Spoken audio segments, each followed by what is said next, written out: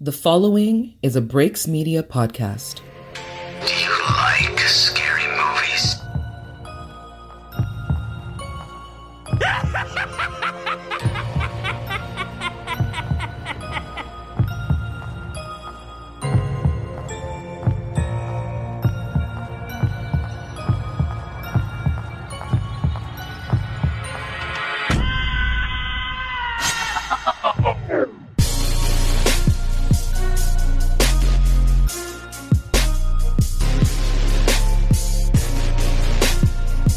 What's going on, ghouls and gals? It is the Fear Frequency. Now, we'll be addressing that in a little second here, but we want to welcome you to one of the best horror podcasts all around. And you guys have been really showing up the last couple of weeks, which I'm sure my lovely co-host JB will want to talk about here in a second. So let me introduce him.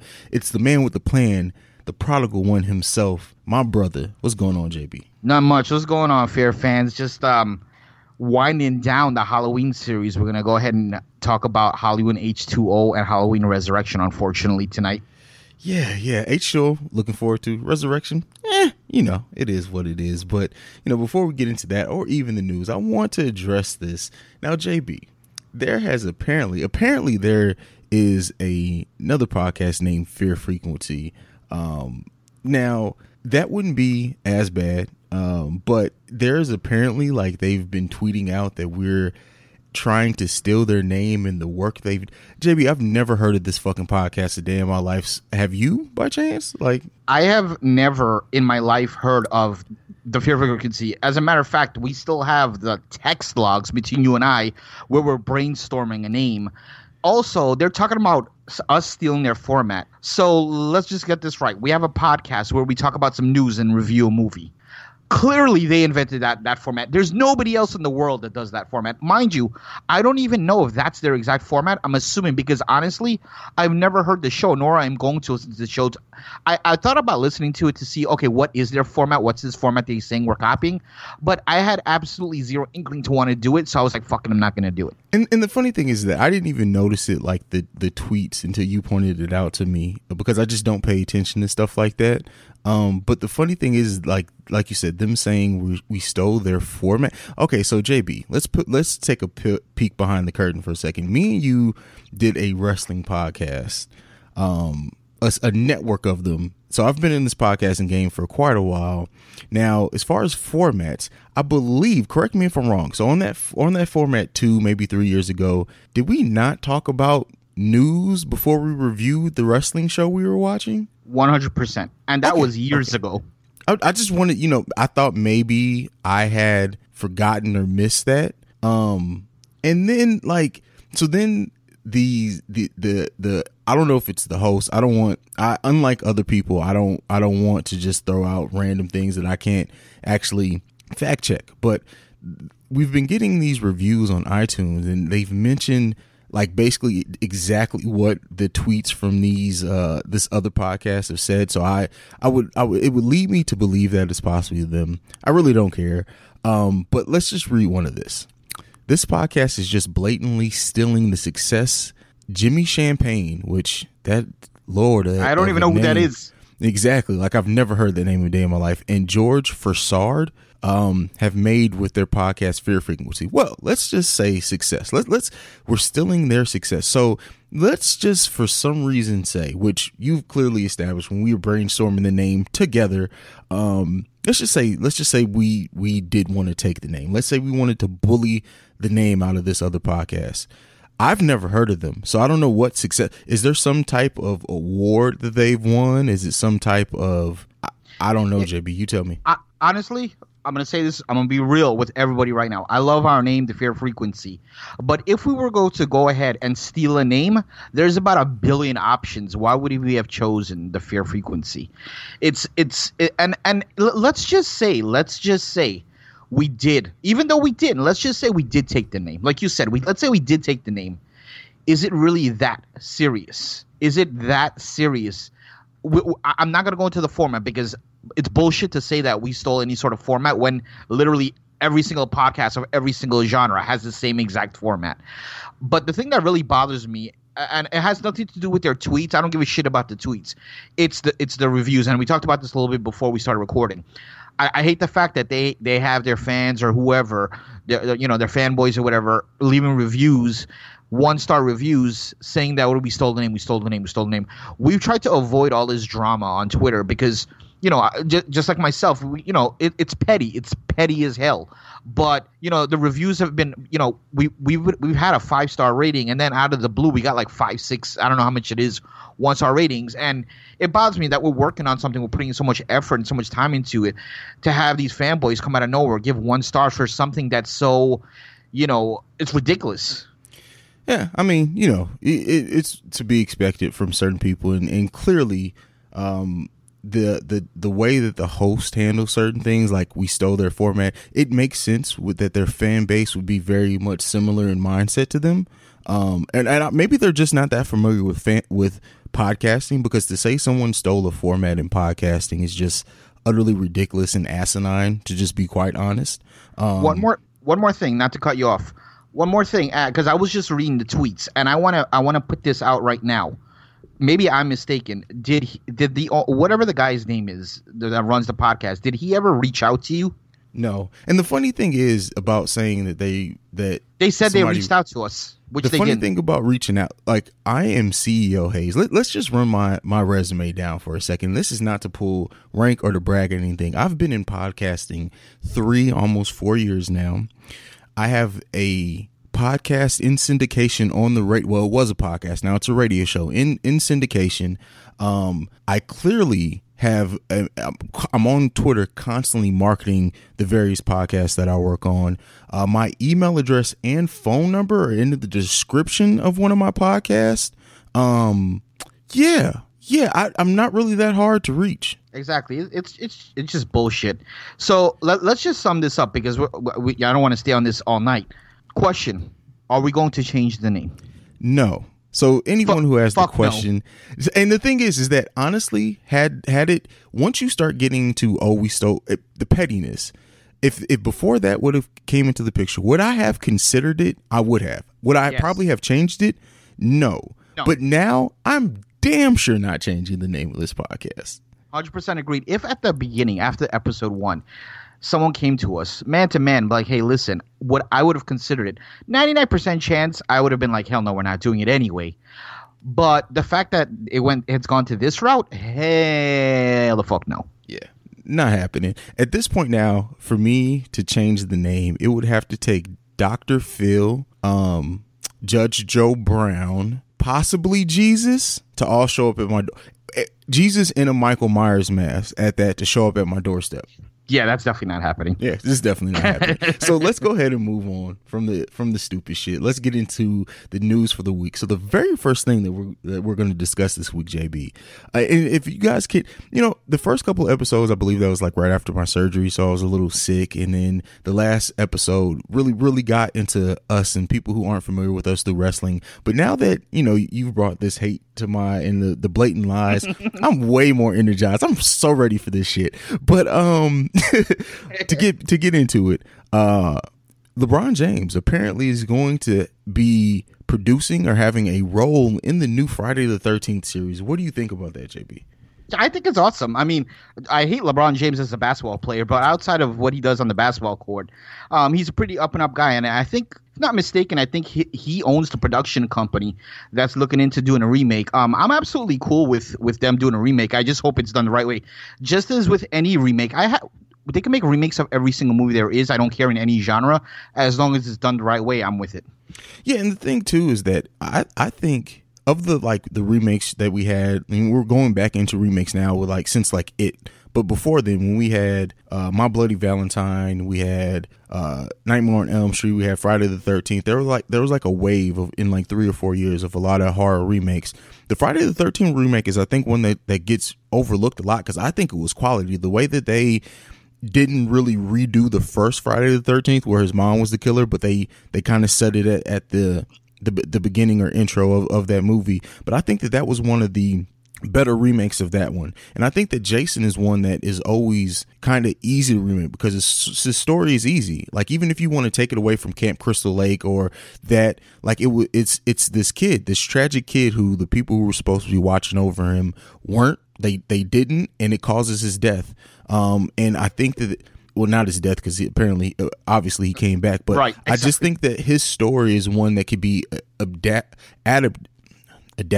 God, I'm tripping over my words. Adapted in a lot of different ways to like fit these times, or you can keep it the same. But once he gets that hockey mask and he starts killing, that's where you need to get to. However you want to change the story, get some creative freedom. You don't want to completely go and do too much with it. But once he puts off on that hockey mask and starts killing, the people who are major horror film heads are going to get in it immediately. Yeah, I agree. Like the newer, like you said, you put it perfectly. The newer Friday the 13th that were done were on that scope of the better ones. Now we can go to the other side of the spectrum on some really shitty ones. This is just my personal opinion. I'm a huge, and probably my favorite franchise, for whatever reasons, is Nightmare on Elm Street. I just absolutely love that franchise. I love Freddy. He's my favorite horror villain of all time. But the remake was so god awful. The dude that played Freddy was just not.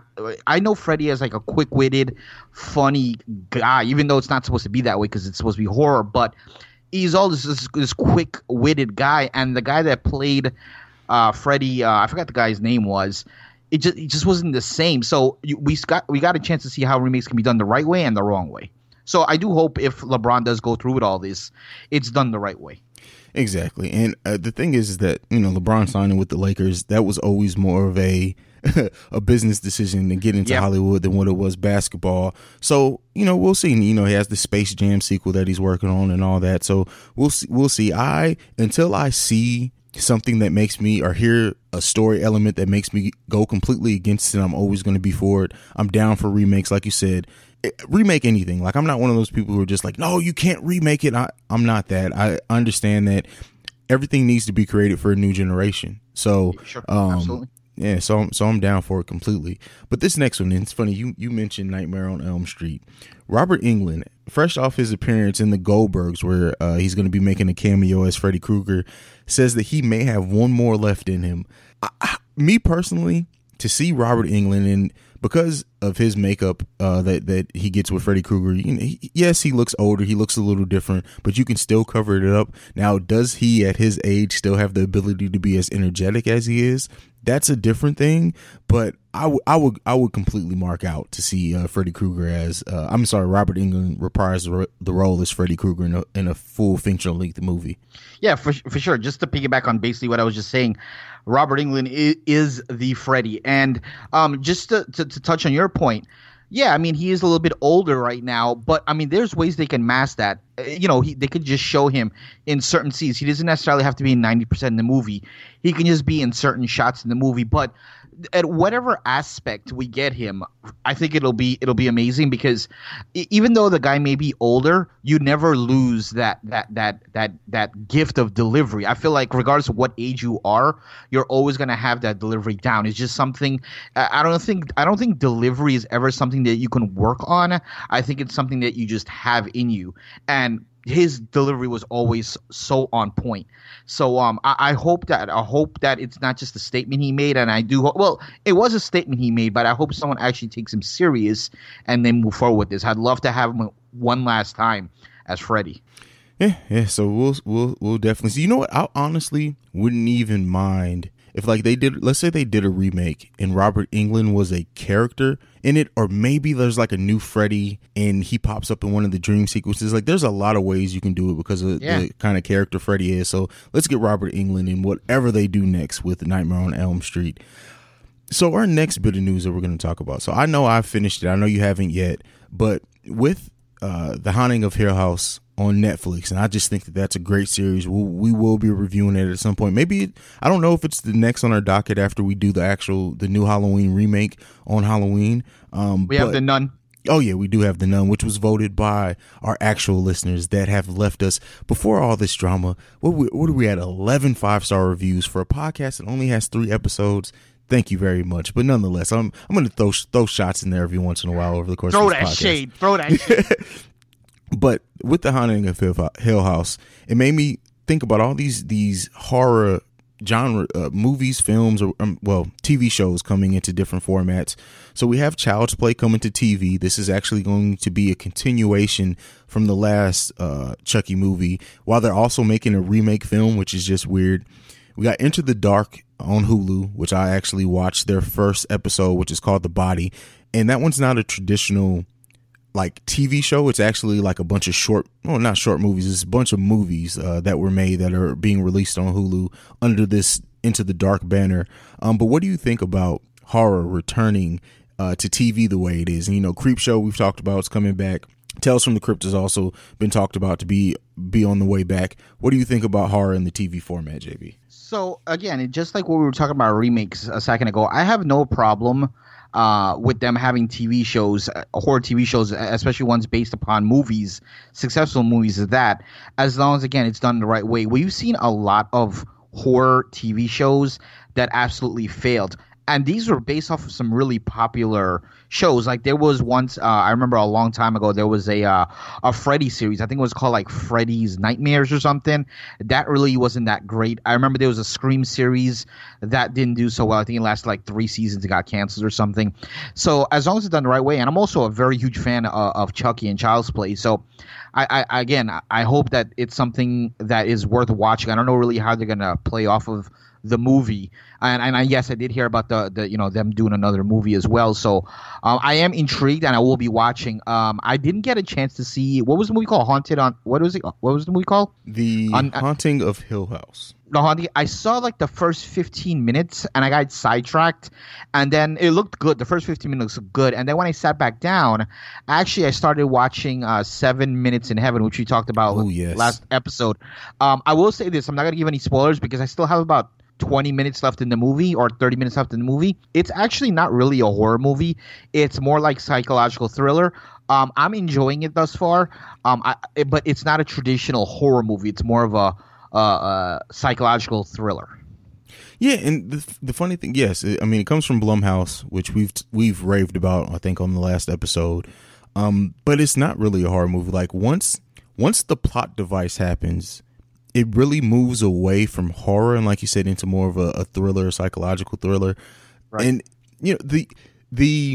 and for anyone, because I don't think we really established this, when we're Fear Frequency, we'll be covering thriller, we'll be covering horror, we'll be covering a little bit of everything, because they kind of all blend together. But I think it'll be fun to have a discussion on like what we view the difference as, because I think it's different for everyone what they view as a thriller versus a horror movie. Like, for example, there's a writer that I saw that said that the new Halloween is a thriller, and I'm like, no, that's completely horror to me. So we'll have that discussion between us one day, because maybe we don't even agree on which one is which. So I think that's a fun thing to do. But yeah, The Haunting of Hill House, really, and I can't wait till you watch it. Like, not even from like us recording an episode standpoint, just from us texting, because I love talking to you about stuff. Like, for you to once it really gets going, just to see, because you're so good at like, dude, what the fuck? Like, I can't. I love those reactions from you.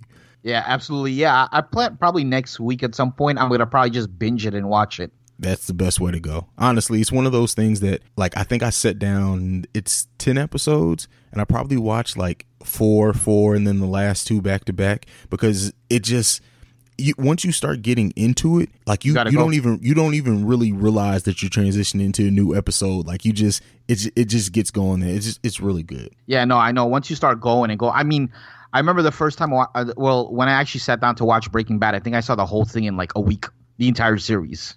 Yeah. Oh God, so Breaking Bad, and I know this has nothing to do with horror, thriller, or whatever, but fuck it. Breaking Bad is one of those. I got into it, I think, the last 2 episodes of season 4, which was the season before the last season.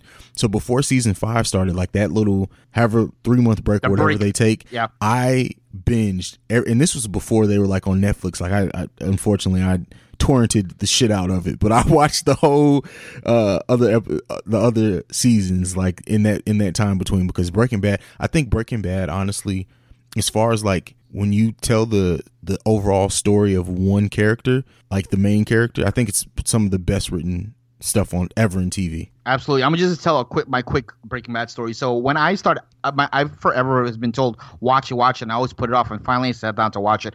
Actually, I tried to watch it a couple times, and I would always be like, "Damn, this shit is boring." I like 10 minutes into the first episode, and then finally, I was like, "Let me give it a chance." And it was during the last season when they had like the midpoint break. So the first 4 seasons, I think, were on Netflix.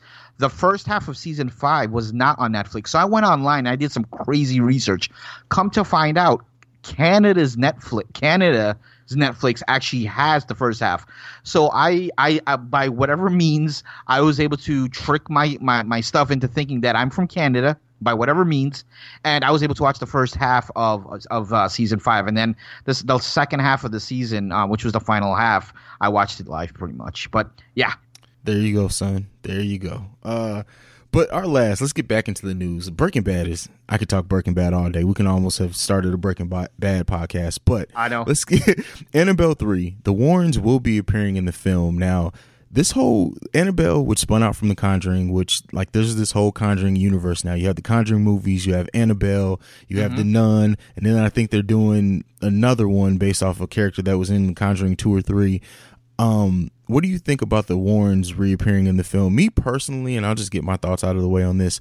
Unless they're playing a big role in the story, I don't give a fuck. Like, I love the Warrens. Don't take it the wrong way. I love the Warrens, and I love Vera Farmiga, who plays, and then Patrick Wilson, I believe his name, who play the Warrens. I love them as actors, everything they do, but just them appearing in a bit role, I almost would have rather it not be announced and kind of just saw it in the movie, because if they're not main characters, I'm ready for the next Conjuring or whatever they're going to be in, but I really don't care about them being in Annabelle 3. Yeah, actually, I kind of even want them to not even be in this at all, period. Unless if it's like a small cameo in which they never even, like you said, they never even mention it. It's just a kind of surprise type of thing. But yeah, we'll see how it goes. Either way, quite frankly, I'm not a huge fan, nor will I be pissed off if they're in a large part of the movie. It's just kind of whatever for me. I'm more interested to see what the actual movie is going to be about. And yeah, like you said, there's this kind of this universe right now, this Conjuring universe, which is, as far as I can remember, correct me if I'm wrong, this is the first sort of universe in the horror kind of genre. I don't remember any. I know there's obviously the Marvel universe and DC universe and for like comics, but I don't remember actually having a horror universe. Unless we're going to put the Universal monsters, like count them as a horror universe, because they did have the thing where they all appeared in. But other than that, yeah, I think you're right. Yeah. So we'll see how it goes. I mean, I'm excited to see Annabelle 3 though. Yeah, me too. Like, and that's the thing. I don't want to I don't care about the Warrens being in Annabelle 3. I'm still excited for the movie. Like, I love almost everything that's come out of the Conjuring universe. The only one that I haven't liked, I think, was the first Annabelle. I really liked the second one though. So I'm excited for Annabelle 3. The last thing on our news is this reimagining of Dracula. And this is going to be a 5-hour, 1 hour episodes on Netflix. What do you think about this? I'll let you get your thoughts off on this one first, because I think mine are going to be a little bit more controversial, I guess. Yeah, I think the thing with me is I've never really been a big fan of Dracula. I seen one of the Draculas. I think it was like in 2000, if I'm not mistaken. Not a huge fan. It's kind of whatever for me. I really don't have much to say on it because I really don't care. Will I watch it when it comes out? Yeah, because I watch everything. But do I care? Level 1 to 10, probably a 3. And I guess I don't know if this is like the worst thing to say as horror guys. Like, Dracula is a boring character. There have been very few stories told about Dracula that are not boring as shit, just in my opinion. Like, I've never been a Dracula guy. Even Bram Stoker's Dracula from 1992, that I guess would be the best, most widely accepted as the best portrayal of that role. That movie, I guess as just a pure film guy, I understand the appeal, but it didn't do anything for me. Like, it just didn't. And you would think something that's been around for about 70, 80 years now would have some sort of big, a lot of things go on with it. But again, we could both be absolutely wrong because we're not hardcore Dracula fans. So maybe there's this whole, maybe there's guys sitting down right now doing podcasts on Dracula. I'm sure there are, but for me, it's just not something I'm interested, to be quite honest. And again, it is weird because we're horror guys, but just like anything else, you're gonna have your favorites and you're gonna have the ones you don't like, much like Halloween Resurrection. Exactly. So enough of the news, JB. Let's go ahead and take a brief break, set the tone with some Halloween music, the typical theme, and then we're going to come back and let's discuss H20, and unfortunately after that, Resurrection. Damn.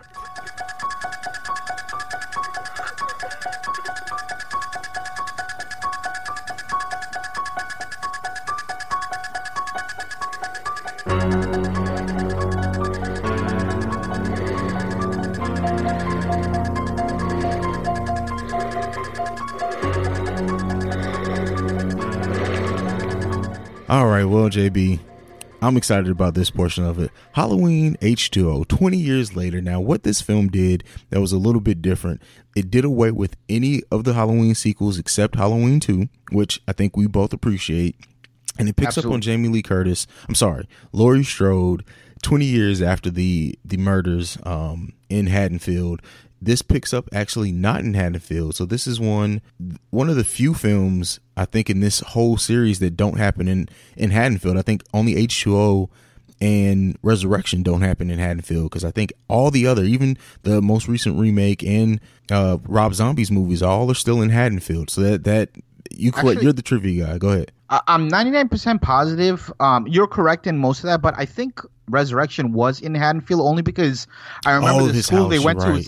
Yeah, at his house, and plus they went to Haddonfield University. But you're right, H20, that part of it was in, I think it's called Summer Glen, California. I'm not pretty positive that's not even a real place. Yeah. So what this movie does, so it does away with Laurie Strode's daughter. She actually has a son, which I can appreciate, especially after all the incest and everything, why they would want to just completely get away from from the daughter storytelling aspect. Now, her son, named John, played by Josh Hartnett. Now, this is just, I guess, the film guy in me. Did you at all think of, you have an older woman who's been through trauma with a son named John? Did John Connor pop up in your mind at all? Bro, oh my! This is why you and I are fucking friends. Not only did I think about John Connor, but I swear her character. I kept on thinking about Sarah Connor from Terminator 2. Terminator 1, she was and I don't mean to get off on a tangent, but Terminator 1, she was kind of scared and timid. Terminator 2, she was like a badass, and I feel like Laurie Strode, same thing. In Halloween 1 and 2, she's like this scared girl. But in H20, she's like this badass, and I kept on making the connection with the two. See, like you said, that's why we're brothers, man. Because and the funny thing is when this movie came out, I didn't think about it at all. But watching it now, rewatching it for this review, I'm just sitting here this is totally a version of Terminator 2. They Terminator 2 the shit out of this movie. But great movie nonetheless. Let's keep it going. So her son, he was supposed to go on a trip with his classmates, snuck around to stay with his girlfriend. They planned on hiding on campus. Of course, Michael Myers gets loose again, and he comes right after Laurie and her family. What did you think about the opening of this movie? The setting of her being a headmistress on a campus and everything. What did you think about that? Yeah, so I thought it was interesting. I definitely happy to see Jamie Lee again, because I think throughout the whole series, she's probably the number one actress in the entire series. So I was glad that they decided to go back to this, and also I was glad as hell that they just completely ignored Halloween 4, 5, or Halloween 3, 4, and 5 and 6, because quite frankly, those movies should have really never should have never been invented. Halloween 1, 2, and H20, that's all we should have gotten. So definitely happy to see Jamie Lee Curtis. I just want to rewind a little bit just to kind of, usually when we do these podcasts, we kind of set the table, if you will. So I just want to talk about a couple quick things that I had to notice. Jamie Lee, actually, and I'm sure you read about this as well, she actually was the one who reached out to the directors and producers to be in this movie, because she felt, quote unquote, she owed it to the fans to kind of give them some sort of resolution to the whole Jamie Lee story. And it was even, or not Jamie Lee, but Laurie Strode, and it was even put in that where she wanted the movie to end, which we'll get to in later, and I'll talk about a little bit more later. She had a say in how the movie was going to end. I will say, though, this was not the original script. Before they had Jamie Lee Curtis had agreed to come on, this was supposed to be a straight-to DVD or VHS movie. And the premise was going to be this was going to be in an all-girls school, same type of prep school, but it was going to be an all-girls school. And there was going to actually be a copycat killer of Michael Myers. Actually, John's friend in the movie, I forgot the kid, Charlie I think is the kid's name, he was supposed to be the killer, and he was going to be a copycat killer, but after Jamie Lee Curtis came on, they scrapped that idea, and then they went ahead and went with what we got.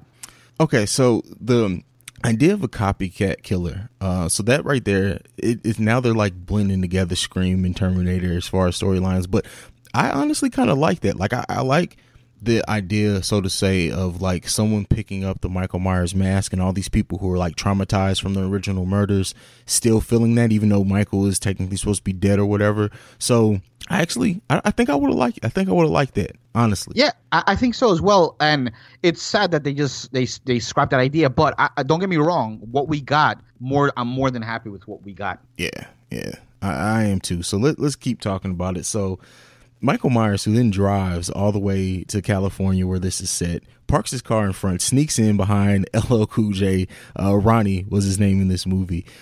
So it's very light on kills to start with. What did you think about that? Because I'm used to Halloween movies really having kind of more front loaded with kills, and then kind of in the middle there's this dead period, but there really weren't many kills at the beginning of this movie, probably the first 30 minutes or so, 30 to 35 minutes. What did you think about that? Yeah, absolutely. I mean, it kind of came in bunches. Like off rip, we got like 3 quick kills, and then I'll just go straight to the kill count right now, if you don't mind. Since we're at it right now, the entire kill count for this movie was 7, which is really low for a Michael Myers movie, or for a Halloween movie. As a matter of fact, I think it's the lowest in the entire franchise.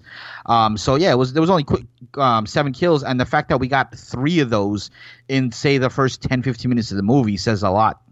Well, there you go. See, I love our balance. You know how you do the research and I just kind of show up and talk shit. Perfect balance for me personally. It is what it is.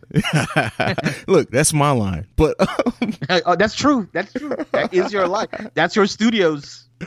Oh, we actually, yeah. It is what it is studios, which definitely produces this podcast. Nonetheless, so the cast of characters we have here. So we have Laurie Strode, we have her son John, we have his girlfriend Molly, which is played by Michelle Williams, one of my favorite actresses nowadays. We got Ronnie, really? LL Cool J. Yeah, I love Michelle Williams. Who? She's the only person. Okay, so not to cut you off, but Josh Hartnett. Who doesn't know Josh Hartnett? His friend. As soon as I saw that guy, I immediately remembered that's the kid. That's Alan from Jumanji with Robin Williams. So that's the first thing that came in my head. His girlfriend, the girl who played the slut role, the slut character, she reminded me of that. It's that teen movie. I forgot what the movie was. Can't remember it now. I think it's with Freddie Prinze Jr. She's all that. Not another teen movie? No.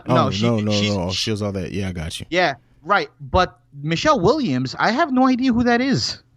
What? So wow, really? Like, she was married to Heath Ledger, which I know really? doesn't have anything to do with her career. But I was a huge Dawson Creek guy. Like, I never saw that. So I was more Beverly Hills 90210. She was Dawson's Creek. She was in Brokeback Mountain with her. I never husband. saw that. I never saw that for obvious reasons. Yeah. Blue Valentine, which I love as a movie. She played Marilyn Monroe in My Week in Maryland. I did see that in IMDb. Was Shutter that the Lifetime Island version? Yeah, I think so. Shutter Island. Oh shit! She was DiCaprio's wife. Yes. I'm just now putting that together. And then she was in the Oz movie with James Franco. She played the White Witch, I believe. See that? So yeah, she's a really good actress. Okay. Yeah, she's been around for a while. And I completely lost these tangents, man. I love it though. It's great. It's great podcasting. And it's still relevant. But you were just basically going through we were talking about the cast of characters, and you just, we were just now talking about the movie kind of opening up. Oh yeah, and then of course we have where was I at? We have Joseph Gordon-Levitt. That's Jimmy. That's the guy from Third Rock from the Sun. Great actor as well. And then we have Lori's boyfriend or whatever he was, his name was Will. That's all I got. And then, of course, a couple of other characters to sprinkle in there. But so I'm just going to go ahead and get into it now. I know it's not exactly where we are, but we're not doing a full recap of this movie. But Will, her boyfriend, is definitely my white girl moment because, like, for a couple of reasons. First, like, he's just an idiot. Like, legitimately, he is just an idiot. Everything he does is a white girl moment in this movie, I feel like it's just, I don't know, man. I don't know. And I hate this is going to be racist, but I am black, people, so this hopefully doesn't bother anyone. But he's like the black guy of this movie. Like, you're just waiting for him to die. Like, you just know he's going to get it. Yeah. He's a weird character, and he says, I mean, this guy's supposed to be the counselor of the school or whatever, and he says some crazy shit throughout this movie. Like the one, again, we're jumping all over, but it's whatever. But when he was doing the rounds to see who's kind of left back from the Yosemite trip, and he sees the girls, and they kind of make a joke with him, and then he's like, "No, I'm gonna go pierce my nipples" or something to that effect. I don't care if it's a joke, but in 2018, I guarantee you that statement doesn't fly. Yeah, true. And then he's the one who shot Ronnie too, right? Yeah, he shot Ronnie. He took the gun from Laurie Strode and he started going crazy. He started shooting Ronnie. Yeah, complete. He's the living embodiment of the white girl moment. Absolutely. Dumbass. So we get Michael Myers first when he's finally loose and Laurie knows he's there. Of course, she finds out her son's there too. First of all, I want to ask you, have you ever went on an overnight field trip with school on Halloween? Like, who does that? No, I don't know who does that, especially, I would never even allow my child to do an overnight thing. They do have, obviously, I've been on field trips where like you get back until like 12 o'clock at night and stuff like that. Not staying out all night, overnight. I don't know, especially in a park. Yeah, no. People are weird, man. People are weird. And then the moment of this movie for me is when they come face to face, finally, like through that door. I don't know, man. I don't usually get chills over movies, but like it was something really chilling about that. Bro, hands down, for me, and people might say I'm over exaggerating. For me, in this entire Halloween series, I don't care, you're talking about the Rob Zombies, the originals. I haven't seen the new one yet, but in all the other ones, hands down, most iconic scene for me. And I remember when this movie came out and the trailer was showing on TV and you got the commercials of the trailers, they kept on showing that scene. And even I've seen this movie 1,000 times, and even rewatching it right before we recording, it still gave me, like you said, it gave me chills because it's like kind of being in the moment. Like she keeps talking about Michael's gonna come back, and then finally they're face to face, and then he does his like tilt of the head, which I've talked about in the past. That tilt of the head and the look on her face is just priceless. It's just an iconic scene. It's my favorite scene, even though it doesn't do much. In reality, it does a lot if you think about it. Yeah. It's funny because if you have to pick any one image from this movie and people will instantly know what movie it's from, it's that. Absolutely, 100%. 100%. It's just, and whoever's idea this was, I don't know if this was a producer's idea, a director's idea, or whoever, the writer or whatever. This was absolutely done perfectly.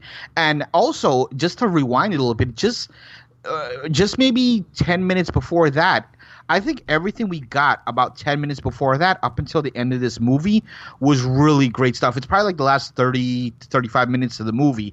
It was just literally nonstop action, and I just enjoyed every moment of it, the entire 35 minutes. I think one of the producers, they had a good team that they were working with, because I think the director actually, I think, was Kevin Williamson, and Kevin Williamson, he did like I think he did I Know What You Did, or I Still Know What You Did Last Summer. Plus they had like Steve Miner, who did like a few of the Friday the 13th. So they had people with experience, and they had a good team with them, and it showed. Oh yeah, it's the passion in this movie definitely showed, and Jamie Lee Curtis showed up, and you can tell that at least it felt like everyone was kind of reinvigorated because Jamie Lee Curtis was coming back, and because they were able to like do away with a lot of the nonsense that came up in this series after the first couple of movies. And it really, this if you don't want to remake something and you want to pick it up, this is the perfect way to do it. I know some people have issues or find issues with when you like do away with sequels, and we'll talk about some of that too when we talk about the newest Halloween movie next week. But this is the right way to do it. If I had to do something, if I had to pick up, let's say Child's Play, which we talked about before, if I had to pick that up, figure out a way to leave some of that story in without really picking up some of the heavier beats, I'd do it the same way. 1 and 2, everything else go away. Yeah, actually, for that, 2 was my favorite, and yeah, exactly. And they chose the right things, and I think they knew what mistakes they did in 3 through 6, and they chose 2 as a good cutting off point. Like, hey, let's get rid of the fluff, and just let's go 1 and 2, and then go straight to this is the sequel of 2. So that was a good idea. Also, just want to bring up a fun fact. Do you remember Laurie Strode's secretary? She was in one scene inside the school, but then she was also in another scene outside where they had a little conversation. She kind of snuck up behind Laurie and she jumped. Do you know the character I'm talking about? I do. I remember. I don't remember the actress, but I definitely remember the character. Okay, so yeah, it was the older lady, and she said like, "Oh, it's Halloween. We all get a little scared around Halloween," and they had a little conversation. Just want to bring a fun fact. There's a couple of different fun facts just so for our listeners out there. Number 1, that is actually the woman that played. I don't remember her name, but she was the character in the original Psycho that got stabbed. The shower scene. That's the same character. Really? But hold on, and also her daughter. That same woman. Her daughter actually went on to be a famous movie star, and she did a couple of horror movies as well. Do you know who her daughter is? No. Jamie Lee Curtis. Jamie Lee Curtis is Jamie Lee's daughter? Yeah, Janet Leigh. That's the name of the lady. That's Jamie Lee Curtis's mom. Bro, I really never knew that. And people are probably listening to this podcast like, how the fuck don't you know that? I legitimately did not know that. So there you go. Yeah, I knew that's her mom, but I never realized that's the same chick from Psycho. Yeah. Well, yeah. So Janet, of course, it's one of the most iconic scenes in all of horror history. But yeah, so once you said she was a chick from Psycho, like I knew the actress's name, but like I'm not one of the, so peel behind the curtain again. I'm not one of the people who stays up to date like on celebrity like news or anything. Like that's just not me. I typically don't do that. I stick to the films. If what's not discussed in that article, I don't think of it outside of that. I'm just not that type of. That type of stuff doesn't interest me, but I did not know. So 2 of the most iconic scream queens in history are mother and daughter. That's great. That is great. Yeah, but yeah, that's mother and daughter. So that was a kind of cool nod. And also, I mean, I didn't hear this, but I went back and played it when she's walking away. Just very subtly, when she's going to her car, you hear the Psycho theme in the background, very subtly. So it was kind of nice nod to Psycho as well. Actually, her license plate was like NFB or something. It was basically Norman Bates' initials and some numbers. Yeah, that's how you do an Easter egg. That is how you do an Easter egg. Absolutely. You just blew my mind. But that's amazing. So I don't even know where we're going now based off that. Can I bring something up? I have a question. When we do these podcasts, I always pose these questions to you. I want to bring up one scene in particular. I don't have any kids, so I can't relate. You have 7, 8, 10 children. I don't know. I lost count by now. But you have children, so you'll be able to answer this better than I. The one scene where that lady, I don't know what her name is. They never say her name. She pulls up in a rest stop. Her daughter has to use the bathroom. Is this the best rest stop she could find? And not only that, there's a broken down car there. Not only that, they're in a piece of shit beat up car. You're in there with your daughter. It doesn't look like the most reliable car. Would you ever stop with one of your children, no matter how bad he or she has to use the bathroom? Would you stop in that area with that exact setting? No. If anything, I would pull over on the highway and just say, piss right here. Exactly. What was she thinking? She wasn't. Didn't give a fuck. That's what it was. Unbelievable. So the whole middle of this film, we kind of talked about some of it, but just how intense it was and everything before it started winding down. What are your thoughts of everything here in the middle, like with Ronnie getting shot and them going through the school, Jamie Lee finding out her son didn't go on the trip, Mike, the fact that Mike was there, them coming face to face. What were some of your favorite moments in the middle of this film before we get to breaking down the ending part of it? Yeah, I think mostly it was just the flow. Everything flowed beautifully. It's different from other Halloweens you got in the most recent, 5 and 6, where shit was just kind of convoluted, or it looked like, oh, they're just putting this together, putting that together. Everything just flowed beautifully. Also, I'm sure a lot of people don't talk about her, but one of my favorite characters in this movie, even though she didn't really get much play, I don't even know what her name was, is Ronnie's wife. Have you ever had a girlfriend like that? Hell no.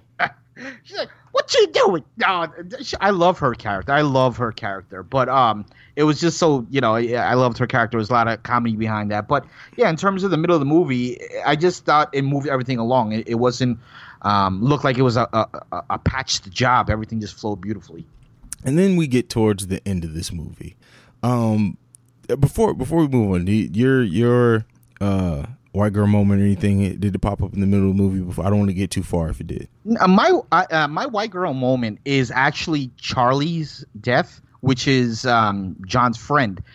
It's Halloween. You've heard the stories of Michael Myers. I'm sure by now there's pictures of what he looks like based on certain accounts of people doing some questions and interviews, et cetera, et cetera, et cetera.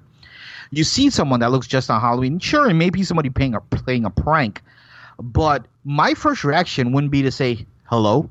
If this person is standing in front of me, it would probably be to run. Now, prank or no prank, it's Halloween.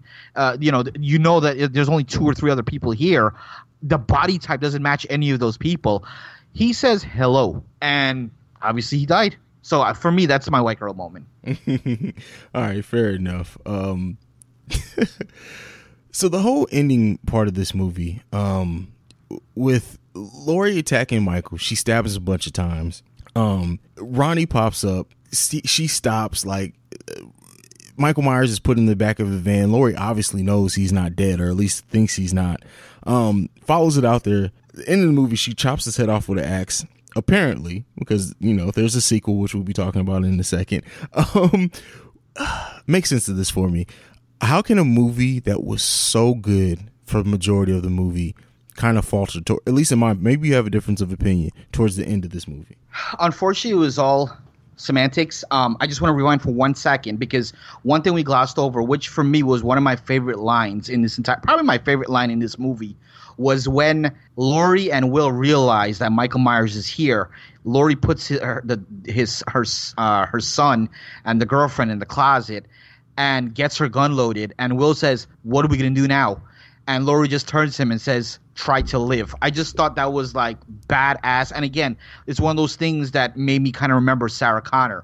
But the ending of this movie, I actually thought was done really, really well, because it showed that Jamie Lee Curtis had no fear. Now, like I said, and I talked about this a little bit earlier, there were certain contractual obligations. Jamie Lee Curtis agreed to do this, but she wanted to leave this movie as an end note. After this movie, Michael Myers is done, Laurie Strode is done, Halloween is done, move on. Mustafa Akkad, who's a greedy bastard, put it in the contract like, no, Michael Myers cannot die. We can have some sort of resolution, we can come to some agreement, but I don't want the Michael character to die. The agreement that was made was Jamie Lee Curtis said, listen, I want at the end of this movie that the viewers assume that Michael Myers is dead. That's the resolution they get. If you want to make a sequel down the road, you make that sequel down the road. But at the end of this movie, there needs to be a resolution that Michael Myers is dead. Hell, if you agree to that, the sequel, you can cast me in the sequel. Hell, you could kill me in the first 10 minutes. I don't care. I just want to be a resolution. And that's exactly what we got. There was a resolution, and so we thought, in this movie. They did not do anything else. They made it seem like Michael Myers was dead. And I want us to talk a little bit about that last scene in a second. But then the agreement was Jamie Lee would agree to be in the sequel, and that's why if people were wondering, which we'll talk about later, why she's in such a short aspect of the movie, that's pretty much why. But what are your thoughts on all that? So here's the thing, and you just saying all that, my problems with the end of this movie may be more with how they're picked up in the next one. Just being quite honest, I think especially with watching them in this review and just in my mind, I kind of think of H2 and Resurrection as all one story. So I understand it from that point. The very ending scene I love. It's kind of the stuff between, because to me, if I'm stabbing my brother who's tried to kill me now for the third time, my kid and everything, I don't care if the dumbass security guard tells me I need to stop. I'm not going to stop until his face is pulp. Like, exactly. I'm going to make sure he's dead. So that's where my problem comes in at. And then to pick that up, like I said, because I'm melding the two movies admittedly together with what goes into Resurrection, that's why I'm just like, oh my God, all this stuff is just too much for me. But the ending scene, him reaching out to her touching his hand, and there's obviously some care. Like, I think that Jamie Lee Curtis acted that those moments out perfectly, because it's like a second that you see in her face, like, this is my brother. Like, okay, Michael, are you going to, like, basically like, Michael, give me a reason not to kill you. And then finally she just decides, you know what, fuck it. Let's take this bastard out. That is powerful, and I love it. Exactly, and that's why I love this scene so much. From the point where he's pinned to the tree, and he's looking at him, and for the first time, Michael Myers is truly helpless, and he reaches out, he extends his hand for his sister, looking out for that connection, and she breaks down and she gets emotional, and she wants to reach out. She's her sister, albeit stepsister, whatever the case may be. She reaches out, but what happens? And they show it very subtly. She looks in his eyes, and you can see in his eyes there is absolutely zero emotion, absolutely zero remorse. He just has a blank stare, and that's when she made this sudden reaction to, hey, I'm gonna kill him, and she chopped his head off. Powerful, man, powerful. Honestly, I think that, again, my problems with, like, the last 15 minutes before this aside, this is one of the best when you think about Halloween 1, Halloween 2, H20 as like a 3-movie arc. Probably one of the best ever. Agreed. The thing should have really ended with this movie. There should have never been a resurrection. The remakes, whatever, we'll get into that another time. But this story and this timeline should have really ended with this movie. Absolutely.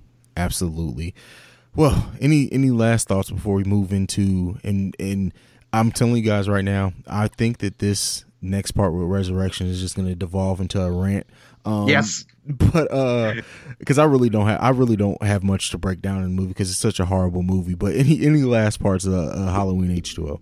Just an amazing movie. I'm sure we're going to get into the rating in a second. You're going to go ahead and ask that in a second. But just an amazing movie, and a lot of great aspects, a lot of great moments, iconic scenes.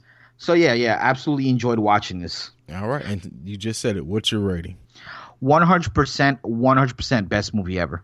Yeah, I gotta give it to best movie ever is the rating for sure. I can't even give it a like gotta see it, because this is the best. And if you're a fan of the first, I even think, honestly, while it's not as easy to just jump into H20, but if for some god awful reason you only see H20, I think that it tells enough of the story, you get enough from it to where it adds more depth if you've seen 1 and 2, but if you haven't for some reason, I still think you can get a lot of enjoyment out of it.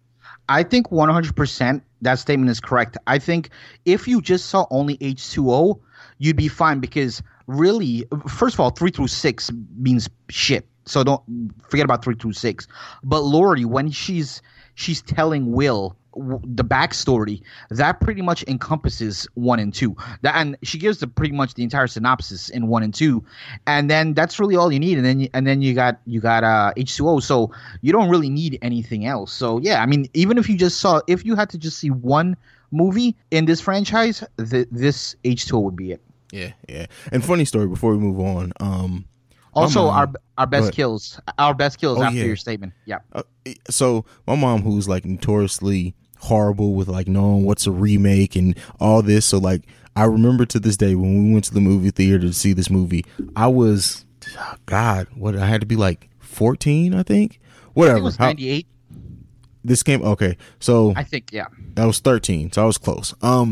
So when we went to go see this, like when she's watching the movie, like she, for the first like 20 minutes wouldn't shut up about, but wait, where's the daughter? But wait, what do you mean? I thought his head turned into, and I'm looking at her, I'm like, Mom, I'm like a teenager and I can understand this, it's 1 and 2, like everything else. But what do you mean? They just did away with it. I'm like, Mom, stop asking fucking questions. Of course, I'm not saying that because I would have, I'm not these new kids. I couldn't curse at my mom and still be alive. Oh, we get killed. Killed, yo. But yeah, so that's just my funny story about seeing how, and she like loves Michael Myers. Like she's one of the people who would be like, The Curse of Michael Myers is still a really good movie. Like that's what she'd say.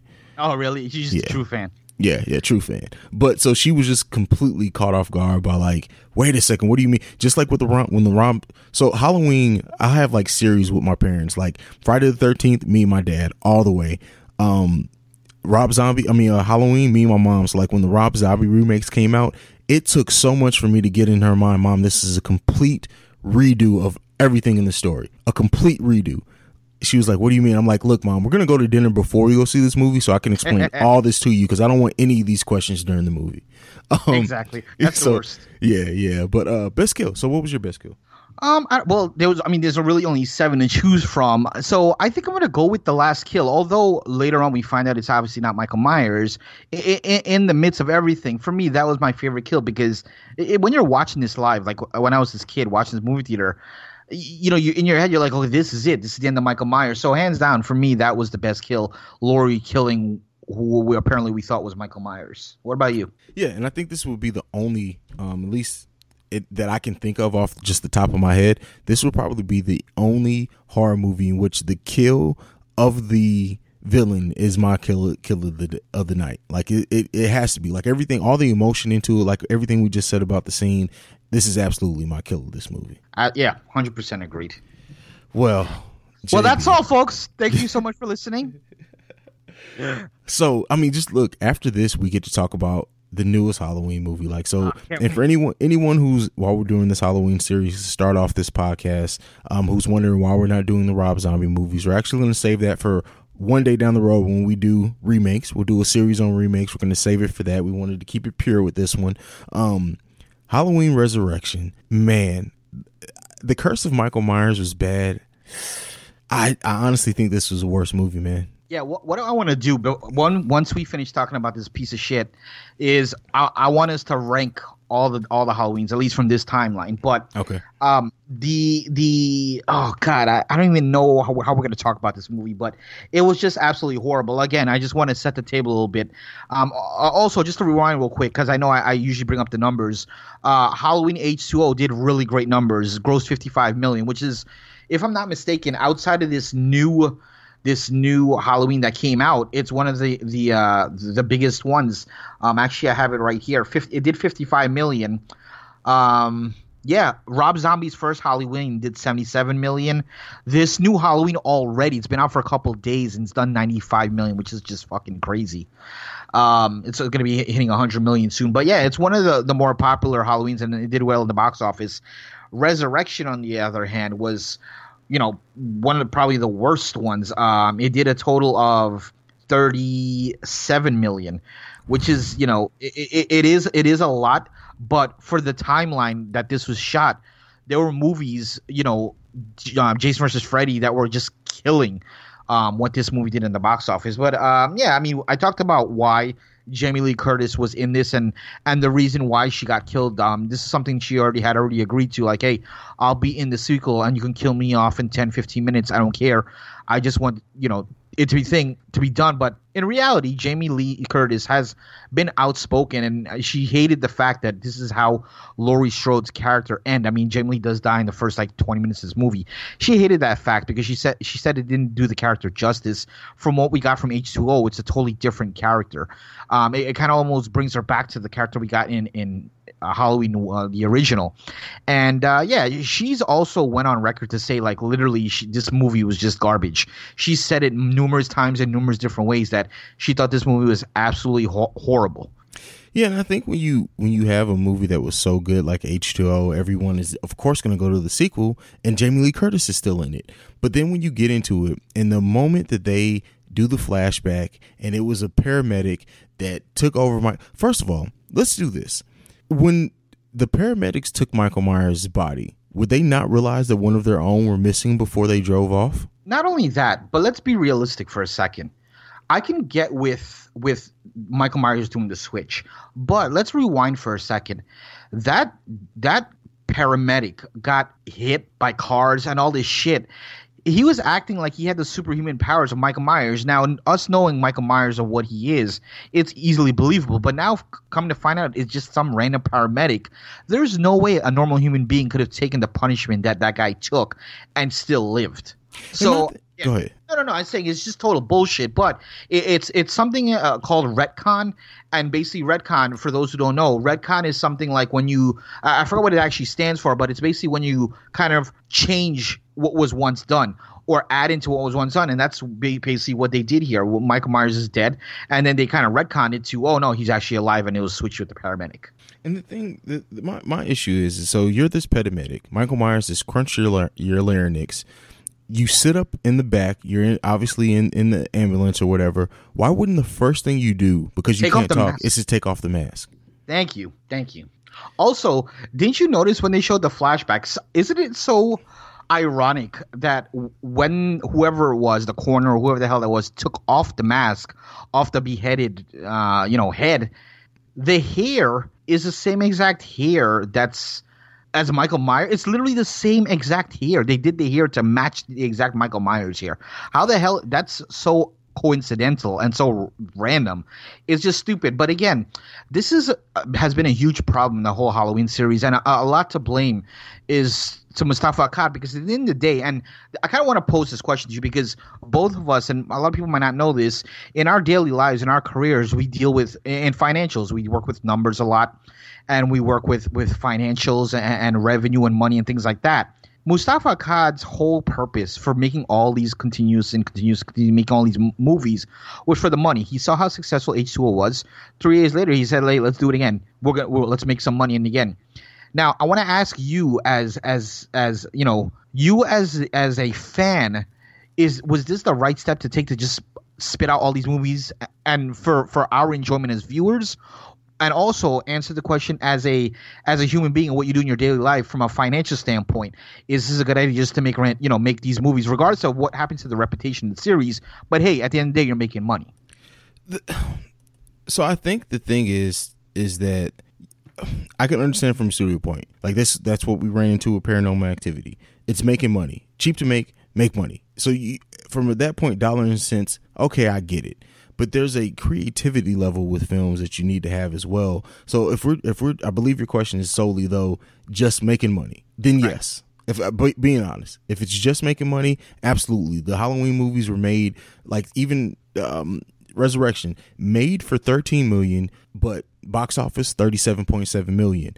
If I can throw up whatever shit and get and net $24 million, I'm doing it. Right, but also. And with that standpoint, totally get it. But where do you draw the line and say it's quality over quantity? And not only that, all the money that they amass, I don't know what the total amount of money that they gross on these films, but if they would have made maybe just four solid movies, they could have probably superseded what they made in the entire series, depending on how good it was. I mean, Halloween 1 grossed $70 million. That was the first Halloween.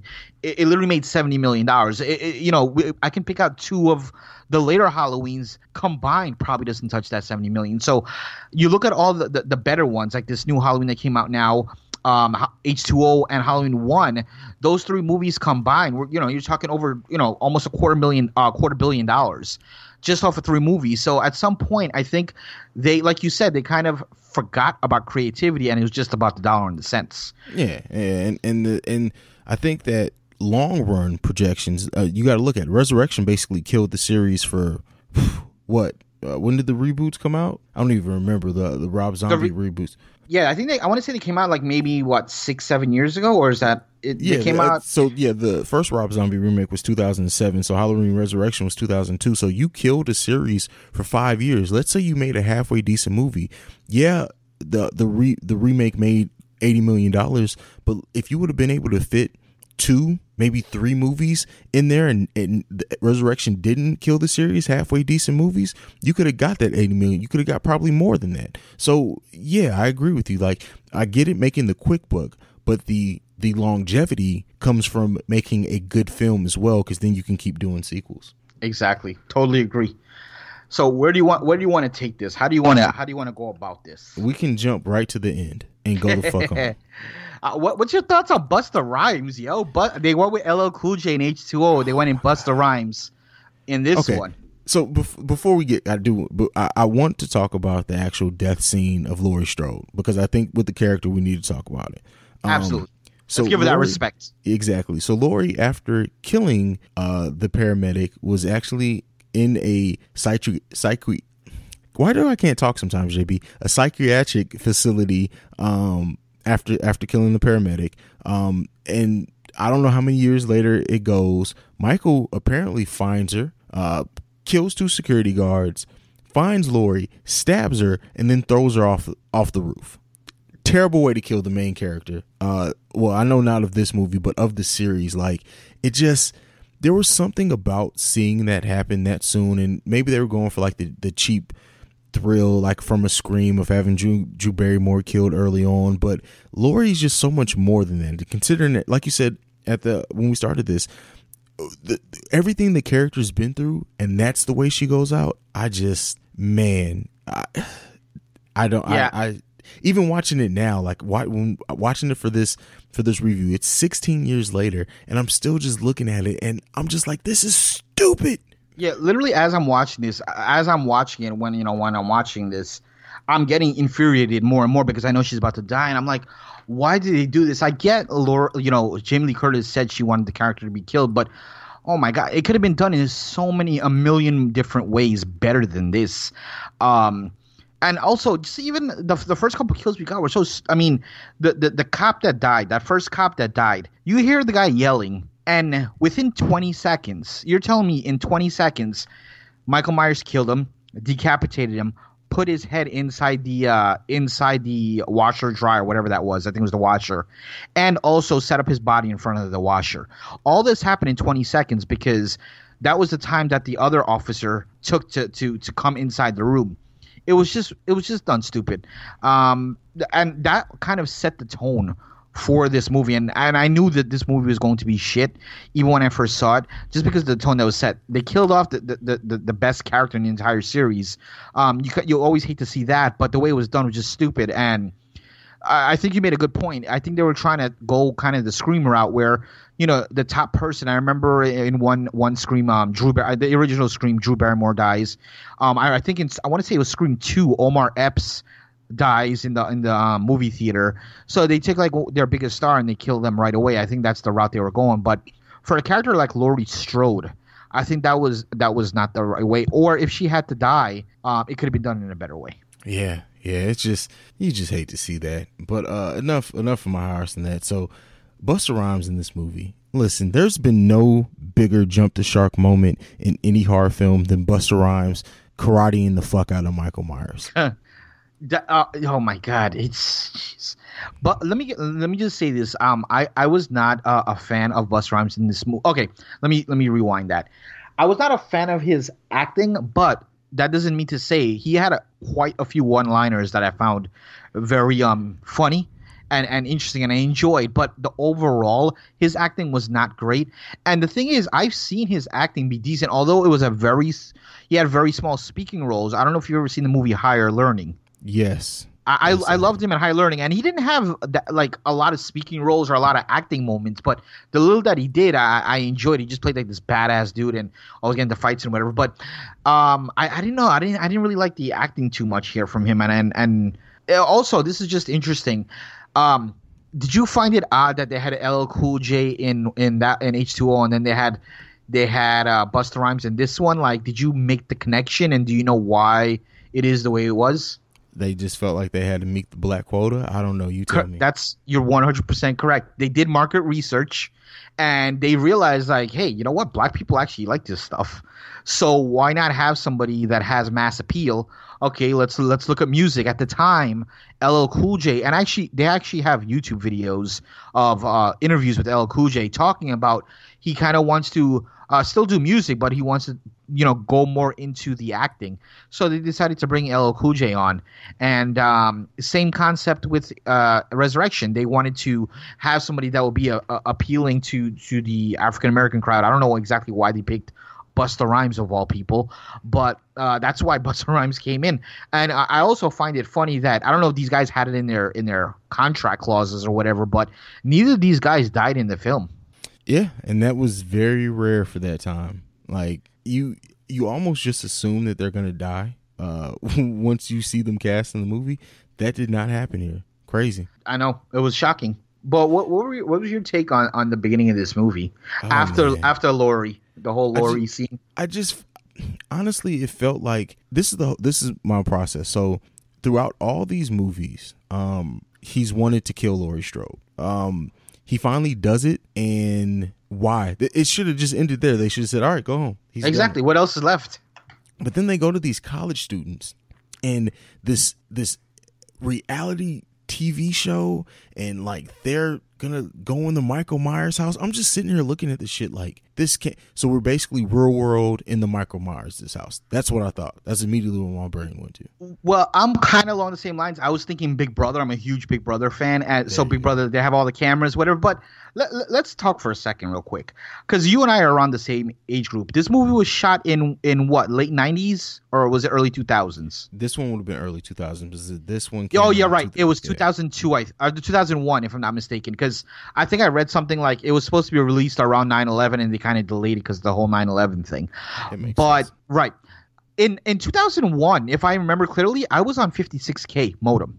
And for those young people who have no idea what the hell 56K modem is, before we had this fast, amazing internet was slow as shit back in the days. And 56K modem was extremely slow. That's the whole modem that you hear you hear all the static. I'm sure you've heard the sound bites before. There was no way in hell that this could be streamed live at any point in time. I'm just thinking of a logistics. There's no way, not with 56K modem.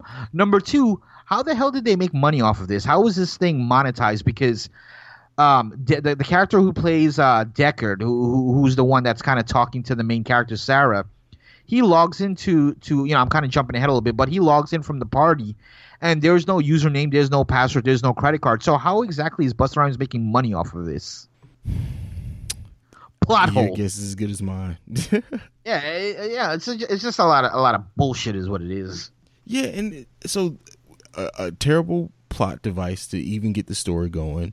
Even worse, like, okay, let's just what they do to Michael Myers in this movie. First off, the whole, like, what was it, a high chair with like constraints in it? We clearly see in the first movie that did not happen. Like, that was not the way he lived. And then like him arguing with Michael Myers, and Michael Myers just standing there. There's no way. Never. Like, they completely Bitched him. Yeah, they bitched him out. Like, what?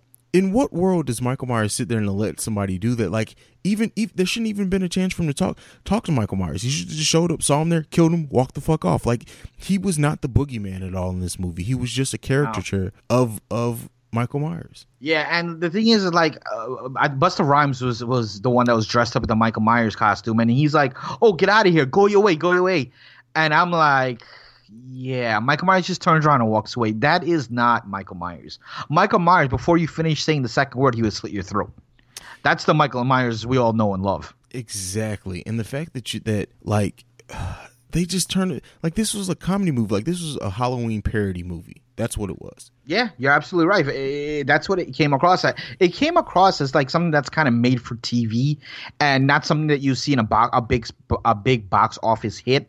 Didn't come across as that. And it's just with all the plot holes and let's face it, the acting, although there's some really good people who would become great actors. Like they have the kid from American Pie, who was also in Rookie of the Year. He did all those American Pie movies. They have Sean, I think his name is Sean Patrick Thomas, if I'm not mistaken. Mm-hmm. He was the guy that played Rudy, I think, in this movie.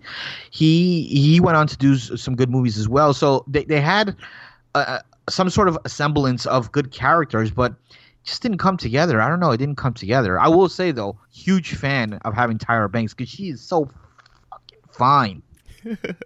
Yeah, for sure. You gotta have eye candy in any horror movie, but just this movie, and I hate anyone who is disappointed that we're not doing a full review like we did for H2O. I really just feel there's not much here from a horror standpoint outside of Michael Myers being there to really review this movie. Like, it's just this movie does not feel, this kind of feels almost like, so they threw Laurie Strode at the beginning of the movie to connect it to the previous movie, but it almost feels like this movie was a script that had nothing to do with Halloween, that was loosely had like someone killing people in this reality show setting, and they just added these plot devices to tie it into Michael Myers, and that was it. Like, outside of the first 15 minutes of this movie, when they do the whole explaining the flashback from the last one and Laurie Strode, it just doesn't feel like a Halloween movie at all. It even doesn't. Even the Curse of Michael Myers that we completely destroyed as well, as from a movie standpoint, it still had its horror elements. It still had good kills. It still was basically Michael Myers. Yeah, they forced him to rape somebody, and we don't understand that. They added the whole cult thing, but it still felt like a Halloween movie. Yep. Way more than this. This really just feels like somebody had the script laying around. They're like, oh, somebody's getting killed. We can throw Michael Myers. He can be the killer. Yeah, and like you said, although we crushed Curse of Michael Myers, we still were able to pick out bright moments and high spots from that movie. Albeit it was very few, we were able to still pick some out. With this movie, I can't really pick out anything. I mean, I can't really, other than a couple of one-liners from Busta Rhymes, there's really absolutely nothing in this movie that I can say, you know what, yeah, this is a high point, or yeah, this was amazing, or this scene, or this sequence. There was absolutely nothing. This movie gave nothing. And don't get me wrong, I think the concept of the movie is actually really good. However, like you said, it's not a Halloween movie. I think if they would have took this concept, have 6 strangers, give some backstory on all the strangers so you actually care about them. It's not just, okay, all these characters, including the main character, why the hell do I give a fuck about Sarah? Why should I care about her? She's not related to Laurie Strode. I know nothing about her. Why should I care if she lives or dies? Or any of the characters, for that matter. We don't care. There was no backstory on these people. They didn't do a build. There was absolutely nothing. So, of course, no one gives a shit about these characters. I could care less if any of them live or die. There was no connection with these characters. But this concept can still work in a movie if they did it the right way. Build the characters and then do this sort of they put them in the house and sort of thing. But for Halloween, absolutely not. Yeah, and that's the thing, is like, if Josh Hartnett had came back and we had his character of John in it, and not in this same story, it would have felt like it would have made more sense, because he would have been trying to go after someone who's still related to him by blood, since that's what it seems like is his thing. But all this, like, it just really, it's a bad film. Not only is it a bad Halloween movie, it's just a bad film. Now, as far as what you said about the plot devices, if you have a reality show movie where somebody in it is a killer, I can get behind that. I can do that. But this specific one, like tying it into Michael Myers, like, it just, nah, man, I can't get with this one. Yeah, I mean, we saw, I mean, it's close to like what we know of Saw. I mean, it's not far off that kind of plot devices. It's kind of like what we see in Saw, like Saw 2 was something based off of this. It was these people inside a room, and although there wasn't necessarily a killer, but people were still viewing it. The cops were viewing it. So there's kind of some similarities there, but Saw is a totally different franchise, and it's within that realm. This was just out of the blue. But you do bring up something, and I want to ask you. You were talking about Josh Hartnett. So after this movie was done, obviously they were thinking, okay, what's the next one we're going to do? What was on paper? There was the sequel to this, which was going to be Halloween. God knows what they were going to call it. It was going to star Josh Hartnett, and actually it was going to be about him avenging his mom's death, basically his mom's murder. Movie never came to fruition. I don't really know why. I didn't really see much about it. Instead, years later, we got Rob Zombie's remake. But I think I agree with you. If we would have gotten that, like, let's say, for example, we got this Resurrection, which was just shit, and they came back with Josh Hartnett trying to avenge his mom, and if it was done the right way, that would have, again, revitalized the entire franchise. And who knows, maybe we would have got a couple more before they finally, finished it off. Yeah, this is just really bad, man. I really, and I know I keep saying it, and I don't want to keep repeating myself, but it's a terrible movie. And it's a terrible Halloween movie. It's a terrible way to end the character of the series. Like, there's nothing really redeeming about this movie at all. Yeah, there's some laughs provided by Busta Rhymes. Yeah, that's the thing. Like, even if we were to try to do like our best kills and stuff from this movie, I really don't know what to say, because these kills were just basic, borderline basic horror movie kills in my opinion. There was nothing creative in it, and the characters we had no connection to, and they try to force a connection with some of them by just overuse of them, but they just seem like empty characters overall. Yeah, and look, I'm going to be honest with you. When I was preparing for the show, I kept on pounding my brain like, what am I going to pick for best kill? And honestly, I do have a best kill written down on paper, but the truth of the matter is the only reason I have a best kill written down on paper is because it's a segment on our show. But I'm not even going to read what that best kill is. Fuck that, because it was just done because of it has to be done. And I don't give this movie a best kill. There is no best kill. So I'm not even going to say, because my answer wouldn't have been true. It would just me picking something just to pick something. So I have no best kill for this movie. There you go. And it's just like, honestly, the best kill that this movie did was for the franchise for a couple of years, because at this point it needed something new. But yeah, did you just say the best kill of the movie was the franchise? Yes. Yeah, that's, you're 100% correct. Yeah, it was later to be revived, but yeah, this one just completely killed it. So yeah, and Rob Zombie's shit ain't no walk in the park either. The best thing about Rob Zombie's, and I really liked the first one, the first Rob Zombie remake. The second one I hated. But the best thing out of those movies to me is the mask. I love the mask from those movies. Yes. And we'll definitely get into, like you said, we'll be doing some series on remakes, and I'm sure we'll get into the masks and those Rob Zombies. But yeah, I mean, even though we're talking white girl moment, the entire movie's a white girl moment from beginning to end. You want a white girl moment? Hit play, and when you see the credits, that's the end of the white girl moment. That's pretty much it. I know we've actually absolutely crushed this movie, but I want to go back to my original question. If you don't have anything else to add about this movie, I want you to rank all the Halloweens. Leave out the Rob Zombie remakes and leave out the most current one. The original timeline, what's your ranking best to worst? Okay. Halloween 1, Halloween H20, Halloween 2, Halloween 5, then 4, then The Curse of Michael Myers, and then Resurrection. Okay, so we're pretty close. Halloween 1, definitely. The original is always the best. I know you said a Halloween H20 second, but for me, second would be Halloween 2, and then Halloween H20. And then I would do pretty much in order: Halloween 4, 5, Curse of Michael Myers, and Resurrection. It says a lot that we're rating Curse of Michael Myers above Resurrection. That just goes to show how bad freaking Resurrection was, because the Curse of Michael Myers was absolutely horrible as well. But we were still able to find some bright spots out of it. Exactly. Like there's outside of this review, like seriously, I may never watch Resurrection again. No, I don't think so. So CEO, I want to ask you. I mean, we've over the last of the course couple of weeks, our first 4 episodes, we've kind of taken this journey with Laurie Strode, Michael Myers, and a bunch of other characters. What can you say from starting from Halloween 1 down to this one? Did you see, like, what was your just overall thoughts on the entire franchise from this timeline? And what about the journey of Michael Myers that we saw from part 1 all the way to Resurrection? And also in terms of the same thing with Laurie Strode, what were your thoughts on just the entire thing as one? I mean, I think that it's the high points are so high that it's absolutely one of the best horror series, period. That's just my God. Sure, it'll always be iconic. Sure. Yeah. It's definitely one of the best ever. But overall, I think my lasting thought is that this is why the horror genre died, is because of people like Akkad, who just saw it as a cash grab and some of the art left out of it, and that's an issue.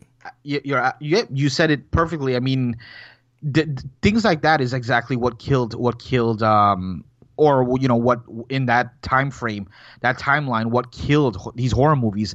But then thankfully there's guys like the gentleman we know, Blumhouse, Jason Blum, who are doing things the right way now to kind of bring back horror into the forefront, and he's doing amazing things. And not only him, there's other production companies that are doing great things. But just Halloween as a whole, like you said, the high points are really good, but the low points are just so bad to the point where they're like unwatchable.